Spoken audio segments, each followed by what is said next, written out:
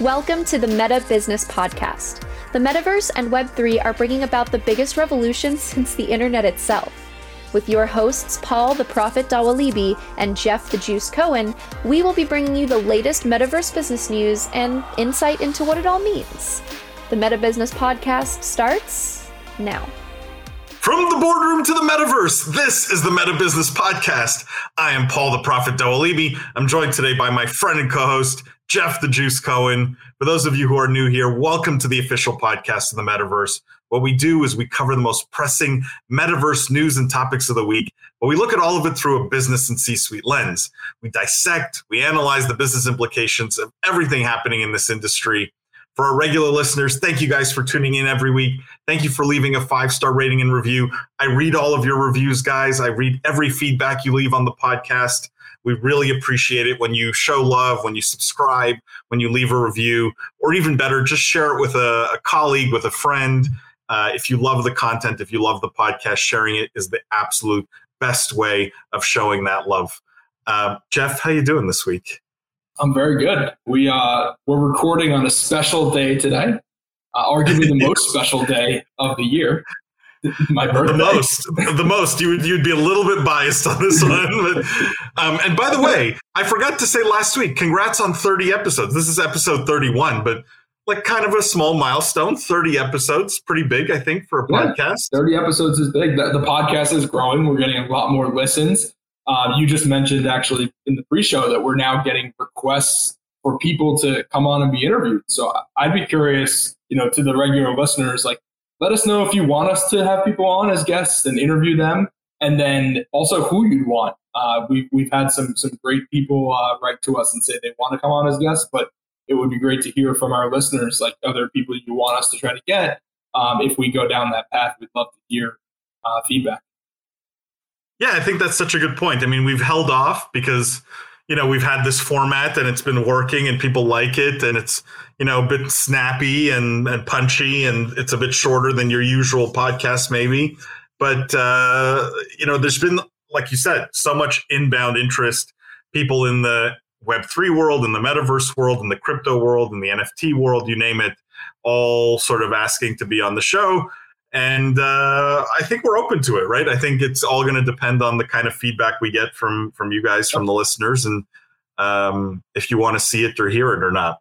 So I will say, NFT world. I hear you're now a famous NFT subject, if you will. Well, I already was, Jeff. To be clear, you are. We minted the world's first esports NFT, and so.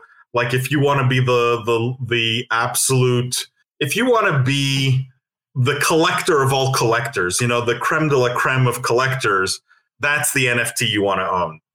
Having said that, I was supposed to be speaking at NFT NYC this week. I'm not there, obviously, but they minted like 10 NFTs for every speaker who's there, and I was surprised to see that people claimed my NFTs, right? It's just my face, which arguably is maybe the best subject matter for an NFT. But it was interesting to see. I will say, though, I still believe the one to own is the world's first esports NFT. You can go on OpenSea. You can check it out. It was history making. No one had ever done this before in the esports world. And that's the one you want to own if you're a real collector. And how much is that going for these days? I'm not sure. I'm sorry, like you put me on the spot. I'm not sure. It's some reasonable amount given the historic nature. Well, it's of almost the like NFT. You can't put a price on it. So you can't. The price is too low, right? Regardless of what it is. We'll put the link in the show notes. That's it. All right, let's get to news. We got so much to cover this week. And in fact, I want to start with some Bored Apes. Speaking of NFTs, let's start with, maybe the biggest, other than mine, of course. And that is the headline here: Imagination Gaming partners with Bored Ape community to launch Apeopoly game.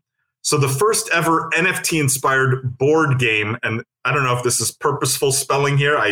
I'm guessing it is. Obviously, it's in quotes.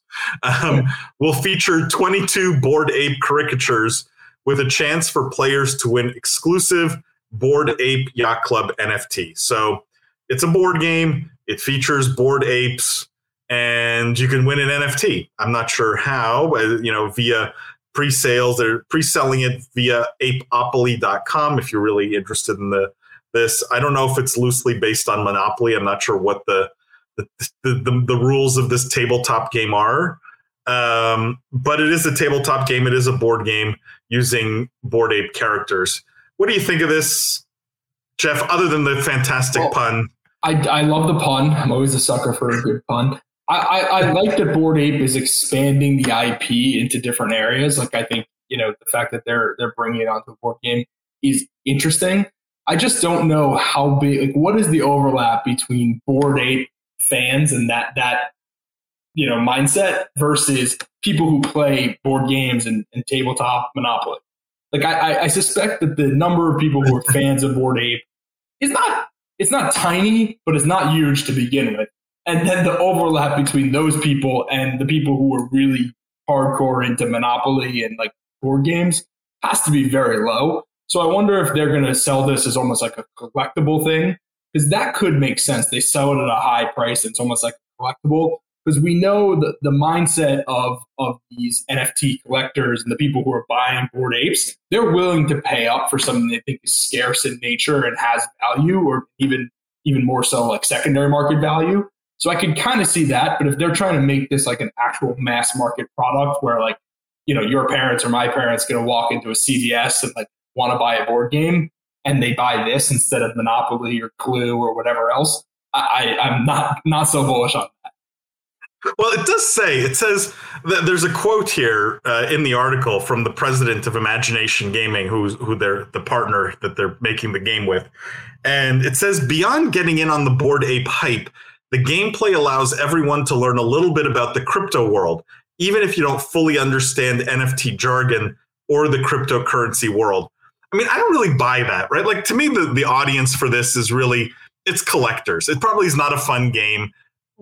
There's probably no one in this audience that cares to play a tabletop game for the most part.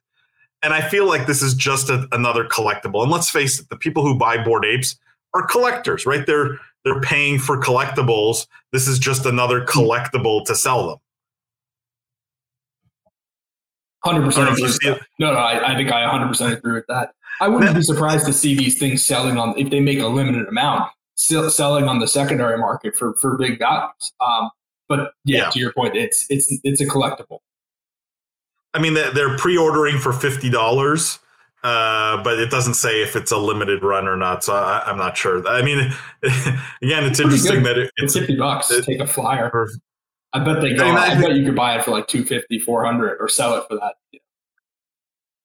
And I bet that they make a ton of easy money on something like this just because people will buy it for this exact reason, to collect it. Now, let's put this story next to another one. And this one you spotted on Twitter, which I love. Let me show the story first, and then I'll show the Twitter post.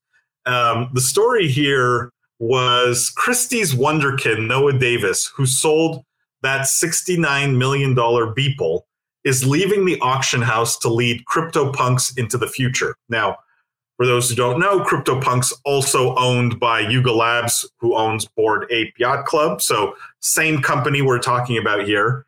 And Noah, as part of this new role, put out a series of tweets, which I'm going to read here. So he says, I'm humbled and honored to announce I'll be leaving my current post in July to steward the CryptoPunks as brand lead under the umbrella of Yuga Labs. Before I say anything else, it's important to confirm what we won't be doing. Simply put, I will not F with the punks.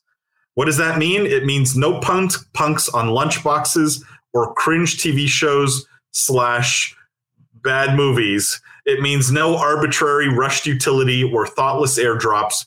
It means if you love your punks because they are what they are, just punks, then you and I see eye to eye. The first thing I will do is this. If you're a punk holder and you care about the legacy future of the brand, I want to talk one-on-one. I'll be at the Punks brunch during NFT NYC, and we'll begin scheduling sit-downs immediately. Wherever punks go, the community will help guide us. Now, He says a bunch of other things, but that was the gist of this. What do you think of his comments, Jeff, especially compared to the last story where we saw Yuga Labs, again, the company he's just joined, call it selling out in the way he says he's never going to do with the Bored Apes IP? Yeah, I mean, I'm not sure I understand this. When you own an IP, one of the ways to monetize it is through these various different channels, board games, movies. Like this is the Disney strategy, right? They literally coined that, right? You have an IP. Merchandising. Exactly. That's the perfect word, merchandising. You put it in the store, you make a stuffed animal, you make a ride, a theme park. And for a long time, I feel like we were hearing that these crypto brands were becoming IPs, and then they were going to do that exact merchandising strategy. There was going to be a video game. There was going to be a movie. And if you own the ape, you would be able to use your ape in those things, and you would get merchant. You would get revenue shares from that, which to some extent made a little bit of sense if you assume that these things actually are IPs. Not sure how much I buy into that. I think the top couple are fairly well known amongst people like us who are in this world, but I don't think they're, it's not Mickey Mouse. Let's put it that way. So I'm a bit surprised that, he feels that this is what the community wants and that there's this backlash to using what is an IP as actually an IP to make revenue. So I'm surprised. It's one thing to be thoughtful. Like I understand if his point was like, look, we're just not going to be crazy about it and make it just completely in your face and try to monetize something. I can get behind that, like being careful with using the IP. I think anyone who owns a valuable IP would agree that that's prudent. But to completely be dismissive of it is just a bit odd to me. And it kind of, maybe it speaks a little bit to who's buying these things. It's just like sort of a vanity project. They don't even care about getting a revenue stream or like making returns. It's just like it's really just like a show me good that people buy. Yeah, I mean, I take serious issue with the word wonderkind in that title, right? Like the guy, I don't know the guy, maybe he's a genius in other ways, but if your only point of reference is he sold the Beeple for $69 million, I mean, this is a piece of art that was sold at peak hype, right? To some moron who like thinks this is going to be worth 10 times this in the future. It's pure luck, right? Like it was right place, right time. So give him credit for that. But like, this is not a strategy. This is not a business model. He has no plan to actually build a business here. All he's saying is I'm going to do nothing and hope the value of these things increases, which maybe a year ago, that was the strategy in, June, almost July, 2022. I think this is lunacy, right? Like this just does not work anymore. That we're past the point. We have to be past the point of this greater fool theory, which, by the way, Bill Gates, said the same thing that I've been saying for the last year or two now. That we have to get past this, and there has to be a real business, and there can be. We just talked about Apeopoly. Like it's silly, but people will probably buy that. And, the merchandising thing was an old Spaceballs Mel Brooks reference, but it works. Disney has shown it can work. Yeah. Right. And you're right. Maybe we're reading too much into his words. Maybe he means he's only going to do quality partnerships and IP extensions. But I don't think that's what he means here. Like, I think this really is like, I'm going to do nothing. We're just going to, it's all about the punks and we're going to see this, we're going to ride this to the moon kind of mentality that has got a lot of people in trouble and I think has destroyed a lot of value over the last 2 or 3 months. And instead should be embracing sort of how do we extend this IP, this brand to 100 different things and maintain the quality. Show me that strategy, right? How do we make great things with the CryptoPunks IP as opposed to taking this weird stand?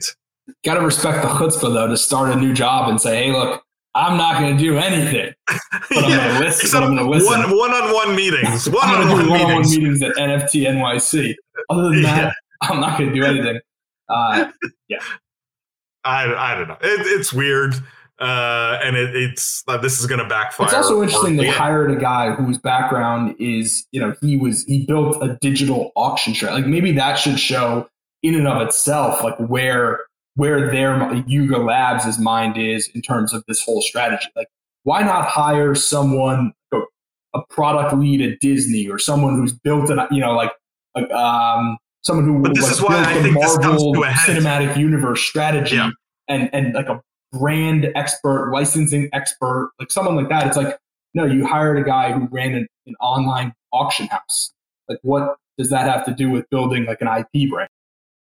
Well, this is why I think this comes to a head, right? It has to, because you've got Bored Apes on one side, merchandising, monetizing, doing brand extensions. I think we talked about a TV show or like a few episodes ago. Now this Apeopoly. And then on the other side, you've got CryptoPunks and this guy who, this is religion. This is not business. And, it's all about the brand. And okay, that's good. But like, if you do nothing with it and you don't sell anything around it, there's no business there. And I think those two cultures, those two viewpoints have to clash at some point. And I think you will see someone get ejected or people get ejected as a consequence. Like, I don't think you can maintain two radically different strategies within the same company forever. So it'll be interesting to see which one wins out. I suspect investors are going to want to see the broader merchandising, not rely on some. Yes, the greater fool. Let's hope the apes we bought keeps going up works in a bull market, and the people who own the apes are like, well, I'm only going to own this for a little bit. I don't care. I'm just watching it go up. I'm watching secondary market prices go up. I'm getting rich. Don't worry about doing anything. Like, don't ruin the brand. We have a great thing going. As soon as that reverses, and I suspect it has, I haven't looked at the prices, secondary market prices of these things, but I'm sure they're down, 50% plus. As soon as that happens, you start having the bag holders who own these things start saying, okay, well, I bought this for $1 million. It's now apparently worth $200,000. Get me some utility for it. Put it in a movie. Yeah. Get me some dividend checks. Get me some revenue. Like, let's make this a thing. So I suspect you're right. This conversation is gonna turn around very quickly. It's interesting. It's an interesting one of those very interesting ones to follow to see how it plays out. Let's talk about two stories from maybe the biggest personality of all in the metaverse space, and that's Mark Zuckerberg himself here. And two stories coming out of Meta this week. Let me start with this one, Jeff. The headline here: Mark Zuckerberg envisions 1 billion people in the metaverse spending hundreds of dollars each. So he told CNBC's Jim Cramer that Meta Platforms is in a position to spend extensively on long-term research, and that the metaverse will usher in a massive economy. He thinks they're going to get 1 billion people doing hundreds of dollars of commerce. And this is a quote from Mark, each buying digital goods, digital content, different things to express themselves. So whether that's clothing for their avatar or different digital goods for their virtual home or things to decorate their virtual conference room, utilities to be able to be more productive in virtual and augmented reality and across the metaverse overall. Let me just put that let me put the two stories together here because I think both are interesting back to back here.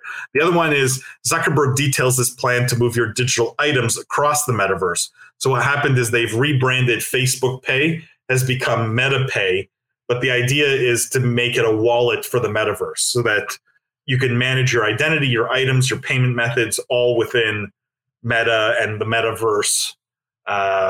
So, a sort of wallet and payment solution / standard for the metaverse. What do you make of Zuckerberg's prediction here? The 1 billion people, the hundreds of dollars, the things they're going to do. I mean, I know it's sort of a big topic, funny, Jeff. If he had said this a year ago, I think people would have probably been surprised. But at this point, like, I read that headline and it was like, okay, or is that surprise? Like, I don't know if anyone's at this point surprised that that's their goal or that we expect that will happen, right? Like, the question really then becomes, well, how long will it take? But I don't think either of us would be surprised at all if we're in the future 5-7 years from now and there's 1 billion people who are interacting with the metaverse on a daily basis and spending hundreds of dollars. I think that's even very conservative. Like, I think once you get the people in the metaverse, they're going to be spending way more than that. They'll be spending whatever they would normally spend in the real world, basically in the metaverse. So I don't think that's surprising at all. The piece that was interesting was, in the article, they talked a bit about the Oculus headsets, and they talked a little bit about how the shipments have been a bit disappointing after like the holiday season. I think they said shipments of headsets have failed to outnumber shipments of PCs or smartphones. It's again, not shocking, but I do think that's the area where I feel like Meta is going to have the biggest struggle, where they've really tethered their whole plan to the Quest and to VR, which I think is ultimately potentially going to be their downfall, as well as the fact that I just think the Meta and Facebook's brand is so bad right now amongst consumers. Like, I just don't know if you're going to get the kind of adoption, even if they build the best technical metaverse, which they honestly probably will end up doing just because they're investing so much. I don't know if they're ever going to get the adoption just because I feel like they have such a bad brand image currently.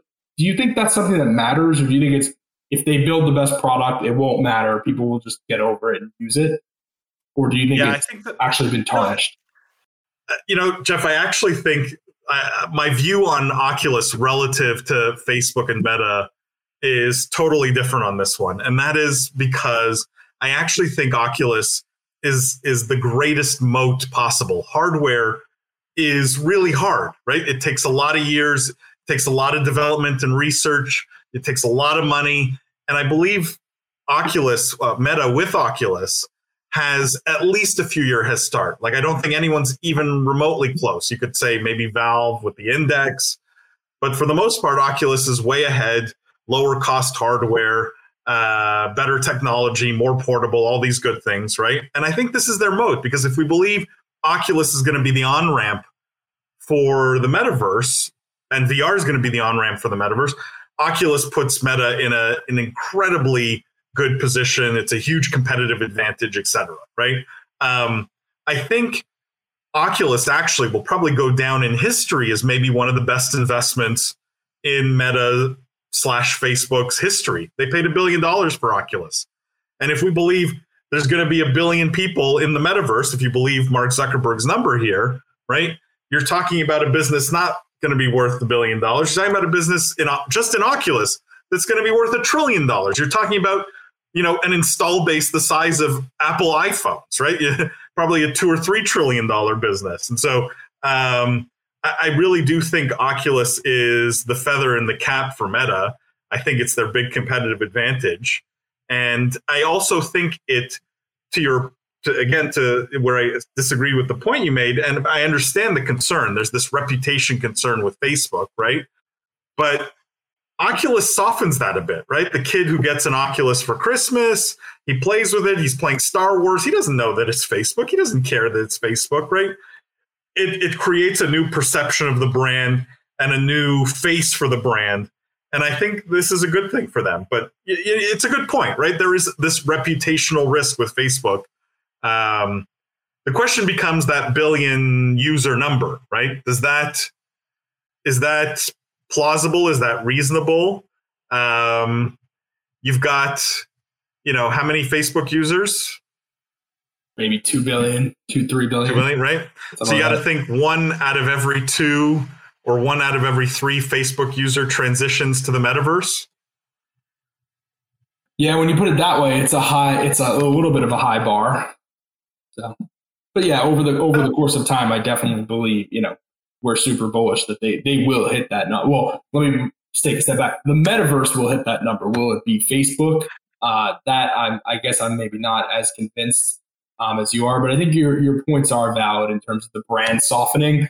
I do think that if you buy an Oculus, you're probably not thinking about it as a Facebook product. If you're a teenager in your early 20s, you probably don't even know what Facebook is. You probably don't think of Instagram as a Facebook product either. So those are fair points. And hardware is hard. So to the extent that they are the best currently at VR hardware, that is a massive advantage that I guess I probably was maybe underrated. Yeah, I mean, let's talk about another potential advantage here. And I think this story's an interesting one and talks about Meta again. The headline here is Meta and Microsoft team up to create Metaverse Standards. Apple and Google sit out. The group believes open standards will help realize the so-called metaverse. So a bunch of companies are forming what they're calling the Metaverse Standards Forum. Meta is a founding member. Big tech names like Adobe, Microsoft, NVIDIA also founding members. But Apple and Google are not participating. Now, the forum, it says, is meant to foster the development of open standards for the metaverse. They will explore where the lack of interoperability is holding back metaverse deployment and how the work of standards developing organizations defining and evolving needed standards may be coordinated and accelerated. You have Adobe, Epic, IKEA, Qualcomm, Sony, like a bunch of big names, all part of this forum. I'm curious, two things. What do you think of all these companies getting together to create some standards, or at least trying to find some standards, Jeff? And maybe more interesting, what do you think of Apple and Google sitting out? So that was going to sort of be my take. I definitely, on the standards part, I want to hear your opinion, because this is something you've pounded the drum on for a while, even from really like episode 1 on. It's been all about comparing the metaverse to the internet and how the internet has, created standards, and that's really what these kind of open standards, and that's how the internet evolved. So I definitely want to hear your take on that. What I thought was the most interesting part was who's not involved, as you mentioned. And it's funny that it's actually the platforms that are the biggest on mobile, and also the ones that are charging these exorbitant kind of take rates. So I just wonder if there's some, if that plays into the reason why they're not jumping into these open standards and non-closed walled garden approach of this metaverse, that the others that maybe have a little bit less turf to defend are kind of jumping into, with open arms. So maybe they're saying, okay, let's take a step back. We have a pretty good thing on mobile here, with these app stores taking 30% cut and no interoperability. Like, why don't we just take a breather before we jump into the metaverse? So, yeah. I mean, you know what I love about this story? Because we didn't discuss this pre-show, that I knew you were going to have a totally different take on the why Apple and Google sit out. Like, there's probably like 4 or 5 different reasons we could come up with, right? And I think that's an interesting one. I hadn't thought of that, but yeah, I mean, they want to protect their walled gardens here, and any kind of open standards may be bad for business in their mind. To the standards point, yes, I've been beating the drum about it. I think it's really just a question of, once you've seen enough tech life cycles, like different technology metas, if you want to call them, come and go. The patterns are always the same, right? And new groundbreaking technologies, revolutionary technologies, standards, I think it was inevitable that it had to get there for everyone to succeed, for the vision of a true capital M metaverse to be realized. So I applaud this. I think this had to happen. I'm happy it's happening. I think I called it, that Meta was going to be leading the way on this. And I think we will see great things from this group of companies in terms of laying the groundwork for what will eventually be the capital M metaverse.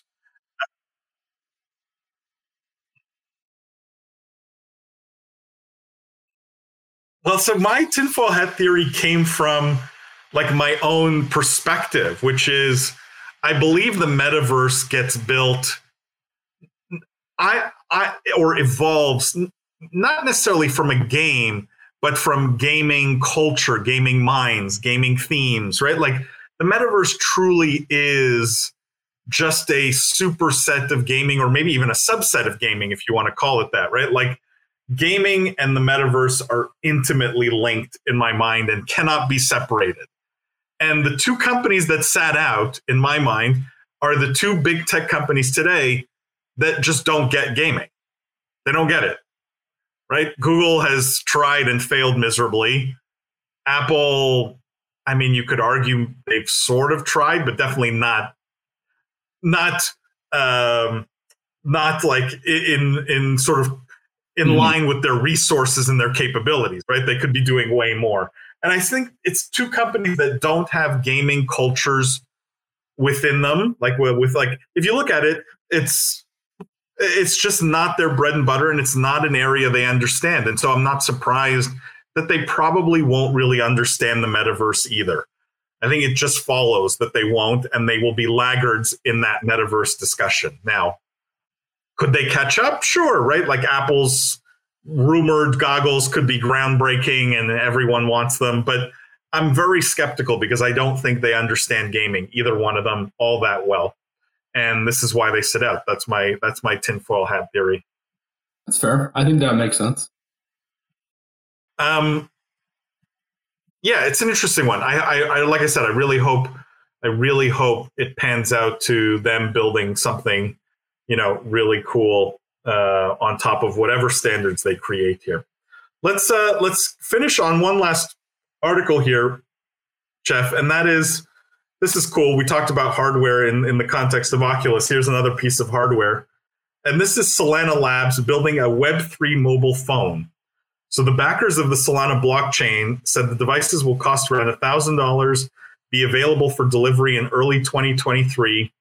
The phone's going to be called Saga.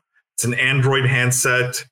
It's a modified OSOM handset. I don't know they're probably an ODM, I guess, with specialty crypto wallet functions and the Solana mobile stack software development kit for Web3 programs. Cost $1,000, like I said, be available early 2023. It's their biggest bet yet on mobile-focused growth.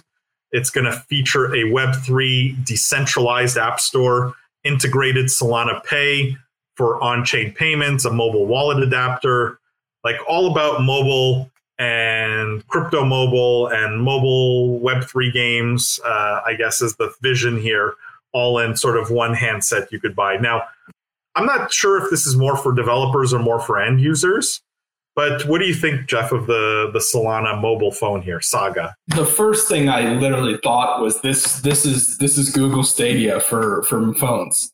And it was like, it's a product, a solution, it's a tech solution in search of a problem. Like, maybe it's a little facetious because I do think the current mobile ecosystem is really not optimized for like crypto gaming, stuff like that, just because of the walled gardens that Apple Google have, kind of like what we just talked about. You can't really do crypto payments on those app stores. But I would have rather someone come up with a software solution within that ecosystem that made it less clunky than the current version, but didn't include having to buy a whole new phone. I just do not fundamentally believe there's enough people out there that you're going to get enough adoption that this is going to get critical mass. Like, I just don't believe they're going to create a good enough product from a hardware device standpoint, and then also an application standpoint. You will have, I'm sure, a bunch of crypto developers developing apps for this, but I don't know. I find it hard to believe that you're going to see a massive adoption from a developer perspective of this phone, because I just don't think you'll see enough people buying it for a while. So I'm not super bullish on it, but I do think it's an interesting one to actually follow. It's not something that I had expected, obviously, from NYC. What do you think? Look, I'm going to call it something, but I think crypto companies, for better or for worse, because you could say it's a good thing, it can also be a bad thing. In this case, I think it's a bad thing, where because everything has been rah crypto for the last 2 years or 3 years, like, and everything's up and to the right, and everyone's gotten massively wealthy, and there's billions being thrown at this, like that. You tend to develop a bit of a God complex, right? And you start to just assume you can do everything, right? And we've talked about this before. Like every blockchain-based game pitch deck that I see is like, this is our token, this thing, and by the way, we're going to make a great game. And then this is like okay, but you just assumed like the really hardest part, and like assuming you can make a phone, which is a piece of hardware, which is really hard, and this is not going to be a great phone, right? It's just probably some Chinese ODM. I don't know this company that it's just going to be a plastic or glass slab that's no different than any other phone. And to your point, if you don't reach critical mass, what is the point of this whole exercise other than wasting zillions of dollars developing your own phone? When you're right, and I'm totally in agreement with you here, that all that development effort should have been on how do we crack the existing platforms and leverage the existing distribution and make, grandma's iPhone good enough to do all the things that this Solana phone can do. That's the bigger prize. And so I don't know why you go after this small prize that's exceedingly difficult unless you make the assumption that it's not that hard, right? And that's a wrong assumption, I think. Sure. It's an assumption that comes from a God complex.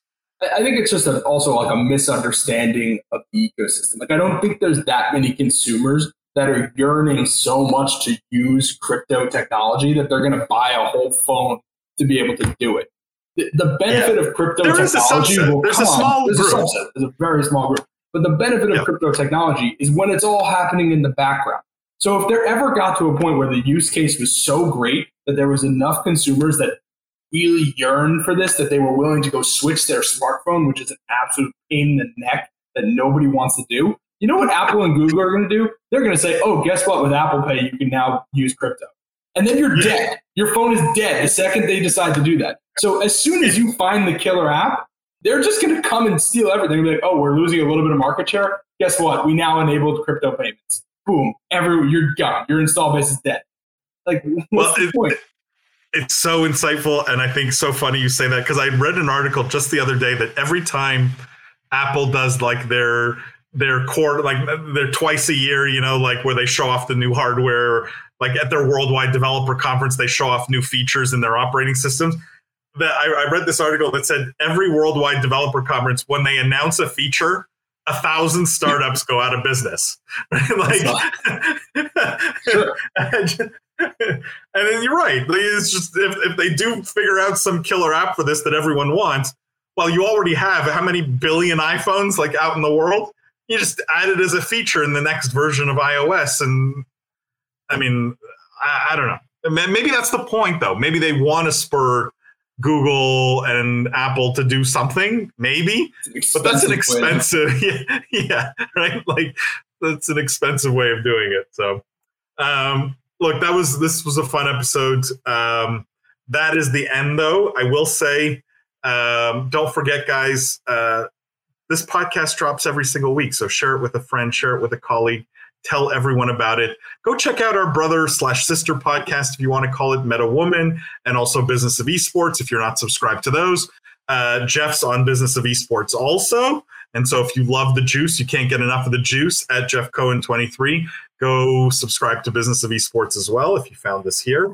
But we really appreciate you guys tuning in every week. Go leave that review, share it with a friend. Don't forget, the future is fun. We'll see you guys next week.